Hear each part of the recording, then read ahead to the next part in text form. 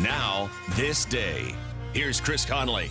Here's a news magazine for people who didn't really like the news. It hit the newsstands on this day, February 27th. 1 in 10 young adults will experience a form of homelessness this year. For over 50 years, Covenant House has been helping youth in crisis. To learn more, go to covenanthouse.org today. How about all text? You focus on the road. As a passenger, you have the power to prevent an accident. There are 1,000 ways to stop a distracted driver. Choose one. A message from CTIA.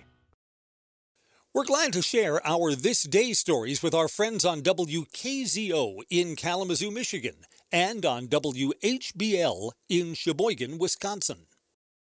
If you like in-depth news, you probably read Time or Newsweek. If you like photography, Life was your magazine. The idea for this magazine came after the Kennedy assassination, when the news was too depressing or too disturbing. It took nearly 10 years before Time Life approved the concept. The first issue would have some hard news, like a story about wives back home whose husbands went missing in Vietnam. There was a story about The Exorcist, the scariest horror movie of the day, and an article told about the winter party scene in Palm Beach.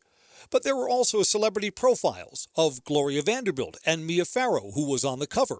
The magazine was called News Light by its publishers, People magazine, first published on this day, February 27th, 1974. And on this day, consider how interested we are about others. I'm Chris Conley.